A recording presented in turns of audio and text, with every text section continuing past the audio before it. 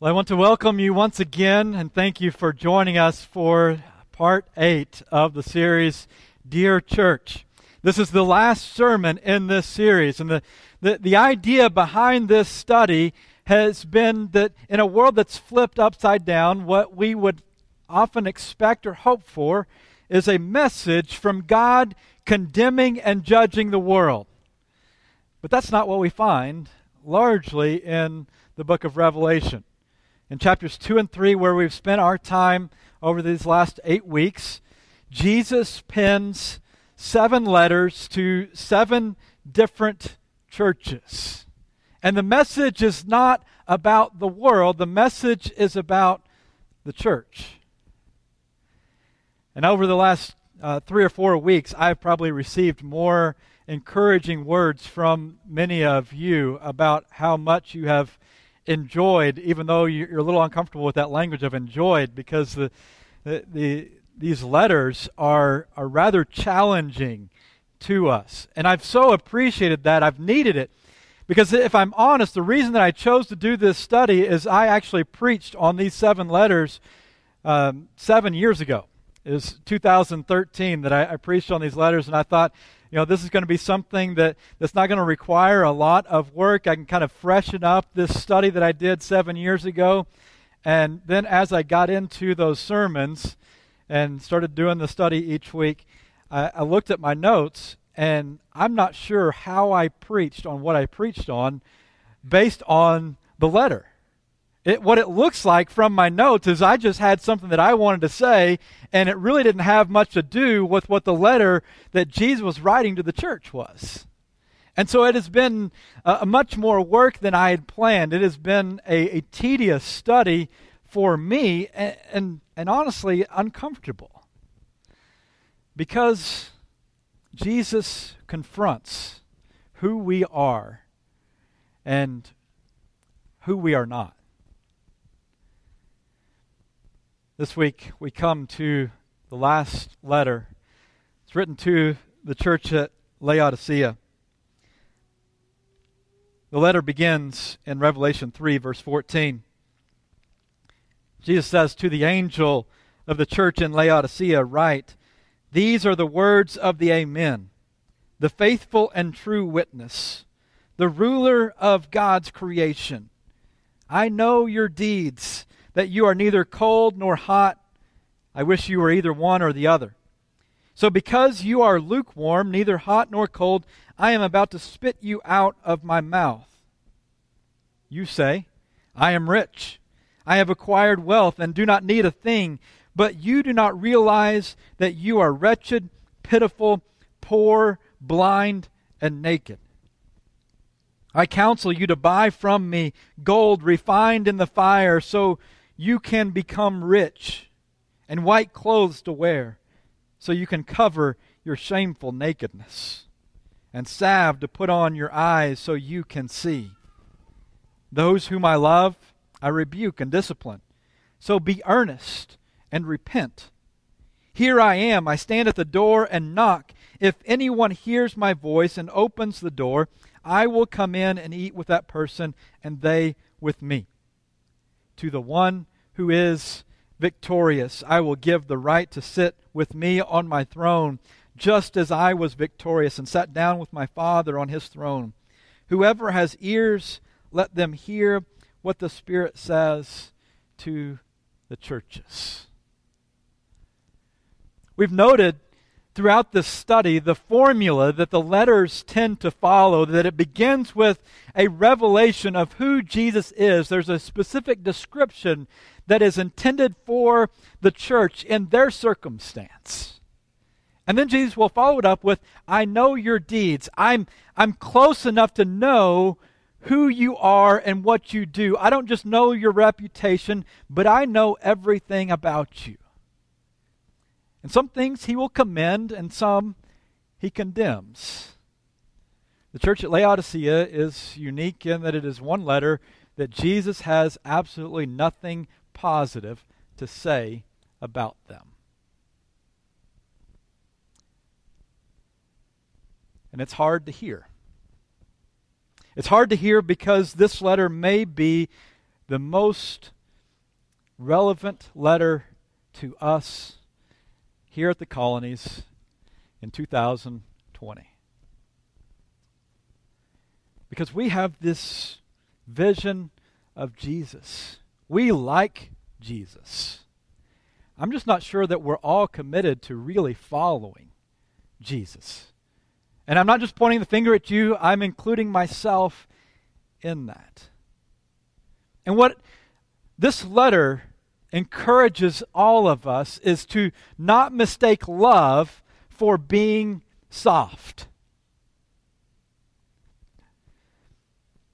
In the movie Talladega Nights, there's a dinner scene where the main character, Ricky Bobby, he sits down with his family to say grace. And he begins the prayer by praying to this dear, sweet baby Jesus. And he goes and elaborates on about how this baby Jesus is so wonderful. And his wife interrupts him in the middle of the prayer and says, "Hey, you know Jesus grew up." And he very irritatedly responds that I'm saying grace, and when I say grace, I prefer to say it to the sweet Christmas Jesus. Whenever you say grace, you can say it to the grown-up Jesus, the teenage Jesus, or the bearded Jesus, whoever you like. And while somewhat irreverent and perhaps offensive to some, the scene does point and shine a spotlight on this troublesome tendency that we all have an image of Jesus that we love and we hold dear. And it doesn't always hold up to Scripture. As we move into the Christmas season, there are many of us that are like Ricky Bobby. We like this sweet baby Jesus, this Jesus that is so cute and cuddly, and whenever we need him, we can pick him up and we can hold him, and then whenever we're done with him, we can put him down. And he doesn't demand anything of us. We like this Jesus that is all love, but that is not the Jesus of Scripture. Jesus was a strong man. Just consider the time that Jesus goes into the temple. In John chapter 2, we're told that it is after he makes a whip out of cords that he goes in and he drives everyone out of the temple complex with their sheep and oxen. He also poured out the money changers' coins and overturned the tables. And he tells those who were selling doves, "Get these things out of here. Stop turning my Father's house into a marketplace." Notice that this was a very intentional process. Jesus sits down to make a whip. He braids a whip and then goes in. This isn't a moment where he's caught up in passion, but he very intentionally goes in to engage in this behavior. This is a strong act of judgment against people who claim to follow God. Back in 2005, Christian Smith, a sociologist, published a book in which he had conducted a lot of study about the religious culture of the United States of America. And he coined a term that is moralistic therapeutic deism. He says that's what the world has as a religion. And what moralistic therapeutic deism holds as its central tenet is that what God expects of us is just simply to be somewhat morally good and to think very well of yourself. So whenever you're down, you just go and talk to Jesus and he'll make you feel better. But is this who Jesus is? Is this what love is? Many of you, we live in a small enough town that you know your physician on a personal basis, not just as a doctor, but you know some things about them. You know their family. You may even know where they grew up if you've been around here long enough. And how would you feel if you went to them year after year for your yearly checkup and they told you that everything is fine, that everything's looking good, and then all of a sudden you have a heart attack and you go to the emergency room and they tell you that this has been coming on for a long time? You would go to your doctor and you would be furious with them. Why didn't you tell me? He would say, well, I love you and I didn't want to offend you. Like that's not love. Love is speaking the truth even whenever it hurts. And Jesus does that. He does that to the church at Laodicea, and there are scripture after scripture like this from Hebrews chapter 12 that says that you have forgotten these scriptures that teach you, these encouraging words that call you His children. And then look at the combination of these words in verse 6. The Lord disciplines those He loves, and He punishes everyone He accepts as His child. Those are not words that we may automatically put together, but they are necessary to be together. And Jesus says to the church at Laodicea, those whom I love, I rebuke. And His rebuke has to do with their wealth. Because their wealth has done nothing but clothe them in self-sufficiency. Now let me define self-sufficiency, the deception of self-sufficiency there for a little bit, and then I'll go on to illustrate it. The deception of self-sufficiency is this ability of our hearts to we have the ability to know the truth and choose not to know the truth because the truth is too uncomfortable. Dwight Eisenhower, before he was president, was the general of the American Army and its efforts to liberate Europe and France during World War II. And as he went about that work, he became furious over these cities in these areas that they were right near one of the concentration camps, and he couldn't fathom how they could allow this to exist and in their own community. And so tired of going in and bringing out all of the dead bodies and burying them with his own soldiers, in one place he decided he was going to take the citizens, he was going to take the mayor of the city into the concentration camp and make them bury the dead. And it said that the mayor and his wife both killed themselves afterwards because they knew. They just didn't want to know. They saw all of the Jews being removed from their homes. They saw the trains running and heard the screams of the people, but it was too uncomfortable for them to accept what was taking place. In fact, maybe even they benefited from it. Jesus says, you say, I am rich and well off. I have all I need, but you do not know how miserable you are and pitiful you are. You are poor, naked, and blind. The words of being poor, naked, and blind, those are not just words that he pulls out of thin air. Laodicea is a wealthy area. They have grown rich through their textile industry. They were well known for the black wool that their farmers had in the area. They also were known for their medicinal practices. They created this salve that would heal many forms of blindness. Out of their wealth, they got into the banking industry. And so you see how that condemnation that you're poor, you're blind, and you're naked is directly tied to their sense of identity.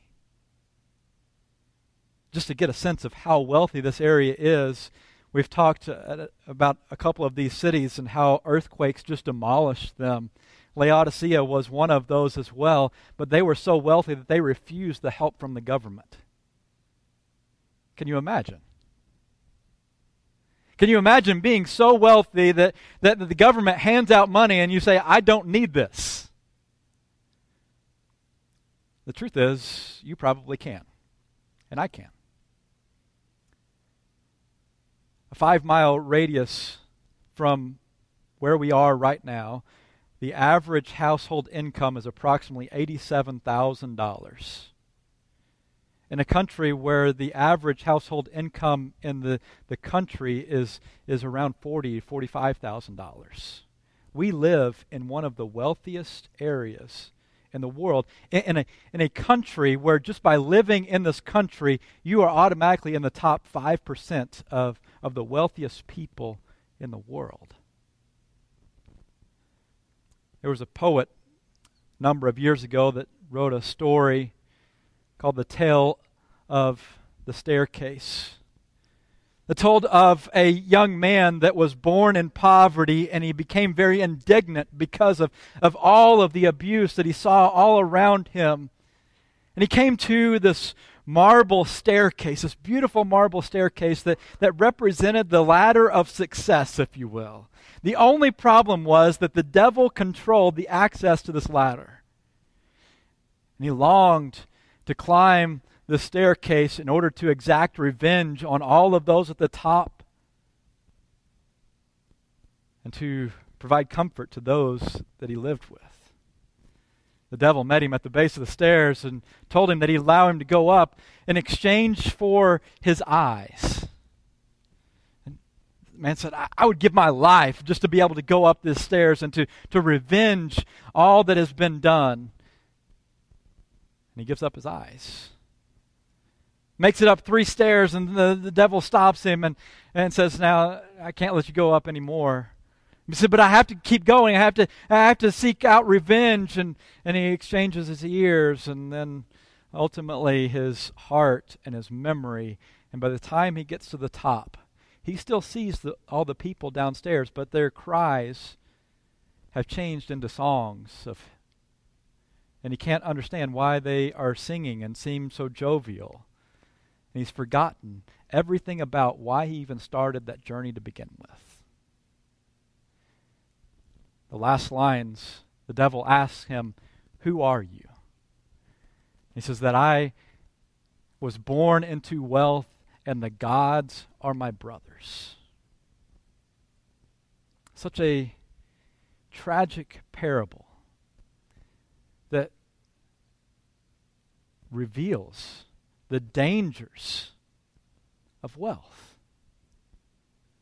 Wealth that just kind of blinds us to the needs of people all around us. But let's be honest, it is enjoyable to take this journey. 2013, Sandra Bullock and George Clooney starred in this film that took place out in space. The title of the film was Gravity. The German newspaper, after the film was released, asked one of their astronauts to fact-check this film. And there's a scene where Sandra Bullock kind of becomes detached from the space shuttle and kind of begins to float out into nothingness. And the newspaper interviewer comments about how that would be such a tragic and horrible way to die, to just float off and know that there's nothing that can happen. The astronaut said, actually, that's not true. That what happens as you begin to run out of oxygen is the same thing that happens whenever you spend too much time too high in the mountains, that you get depleted of oxygen. It's the same thing that happens whenever you go to the dentist and they give you nitrous oxide, that things actually become funny to you. That someone tells bad jokes and it just gets even funnier and funnier. He says that actually the one that dies alone in space dies a cheerful death. When I read that, I couldn't help but wonder how many of the churches of Jesus Christ die a cheerful death. Because they aren't aware of how wealth is deceiving them. There was a minister that was interviewed reflecting on our current election. He said that we love, in churches of Christ, to claim to be first century Christians. that we want to restore the faith and the life of the first century church. And he said that, reflecting on the way that we behave in our elections, that we argue over health care, but they built hospitals. We argue over abortion, but they picked up children that were abandoned to die out in the wilderness. We argue about tax rates and private property, but they held everything in common. You see, that is what it means to acknowledge that Jesus is Lord of everything. That you are not a Christian just because of the way that you vote. Don't deceive yourselves. 1 Corinthians 3, verse 18, do not deceive yourselves. If any of you think you are wise by the standards of this age, you should become fools so that you may become wise. We claim that we are better than others, Scripture tells us. We claim that we know the truth. We claim that we are without sin. And the only ones we're fooling is ourselves. We're not living the truth. So James will say, do not merely listen to the word and so deceive yourselves. Do what it says. So how do you know if the wealth that we have is clothing us in self-deception? One indication may be, is there a sense of prayerlessness? Or is your devotional life just blah? Is it just there? Now, prayerlessness and an inactive or a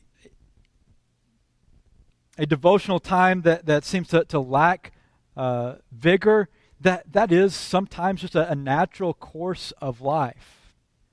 But it also may be a symptom that we have reached a status where we no longer need Jesus. That we don't need Jesus to do things because we have enough money, we can pay for people to do it for us. We don't need Jesus to heal us because we have health insurance and we have money, we have a savings account, and we can go and we can have a physician tell us what to do. Wealth is deceptive. And self-sufficiency, the problem with it is that it leaves no vacancy for Jesus.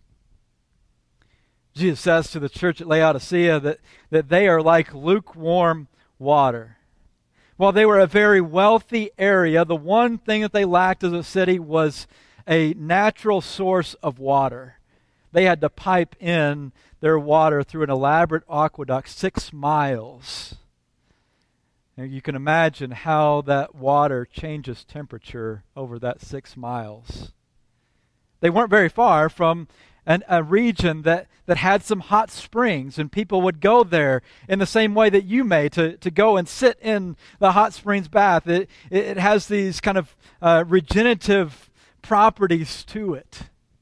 They weren't very far away from the mountains where there was a spring that just bubbled up with this fresh, cold water, and it breathed new life into you.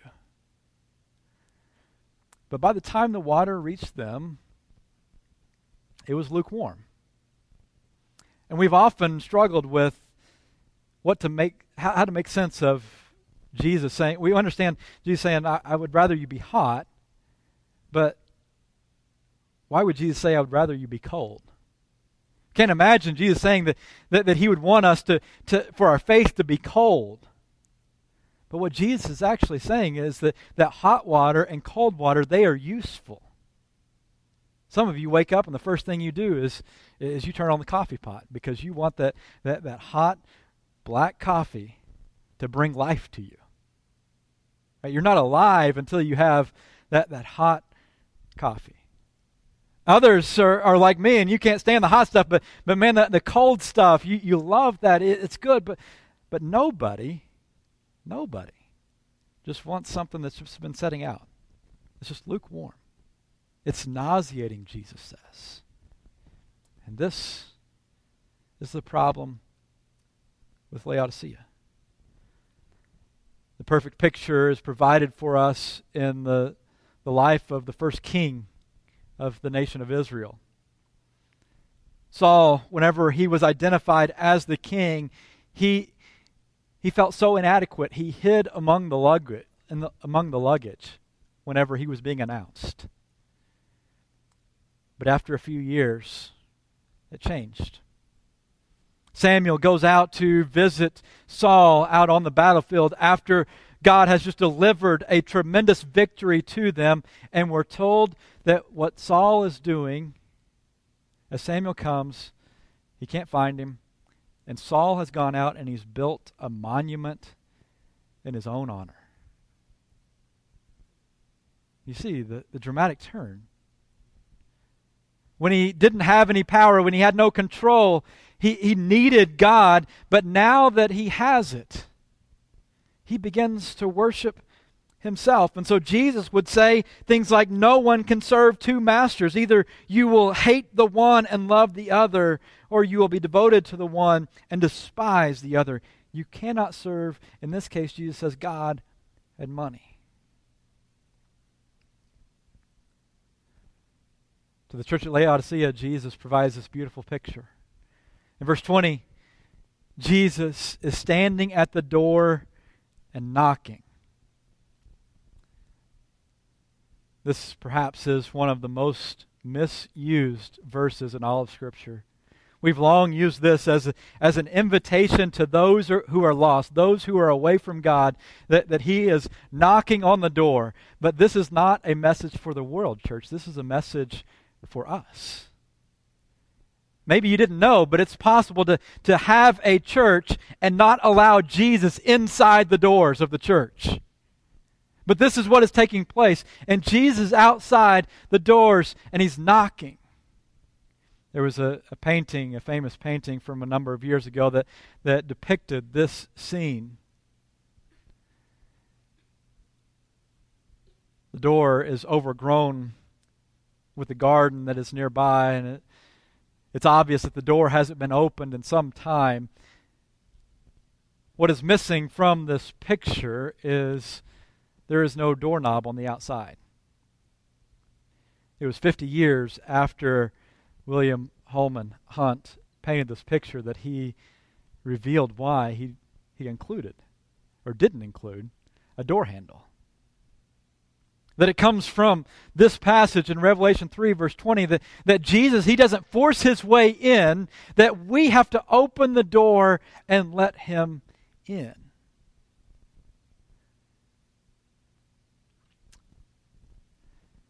So I stand here some 2,000 years after Jesus wrote this message to the church at Laodicea, to a church that perhaps is even wealthier than the church that was gathered there. And I ask you, as the church, have you opened the door to let Jesus in? If not, it's time to repent. It's time to let Jesus in. We're going to sing a song of invitation. And for the church, the repenting looks like things like going to someone and confessing your sins. Maybe you have offended someone and you know it, and you need to go to them now. Maybe you don't even need to stay for the rest of the service. You just need to go and make amends and then come back and worship. Or maybe you need to go to one of our shepherds and ask for prayers, have them pray over you. And while this message of this door that is being knocked on by Jesus is not primarily evangelistic, we cannot let the moment pass without acknowledging that Jesus wants to sit at the table and eat and drink with everyone. And if you haven't taken that first step yet, for you to open the door is not just simply to open the door of your heart, but it is to encounter Jesus and commit to living his life. We do that, according to Romans chapter 6, we do that through what we call baptism. We encounter Jesus who died and was buried and was raised again. We encounter him through the waters of baptism. That's where we encounter the blood, and we raise to live a new life. And so if you're here and you need that forgiveness, you need to walk a new life, we offer the invitation to you this morning to come, to hear what the Spirit says to the churches. Let's stand and sing together.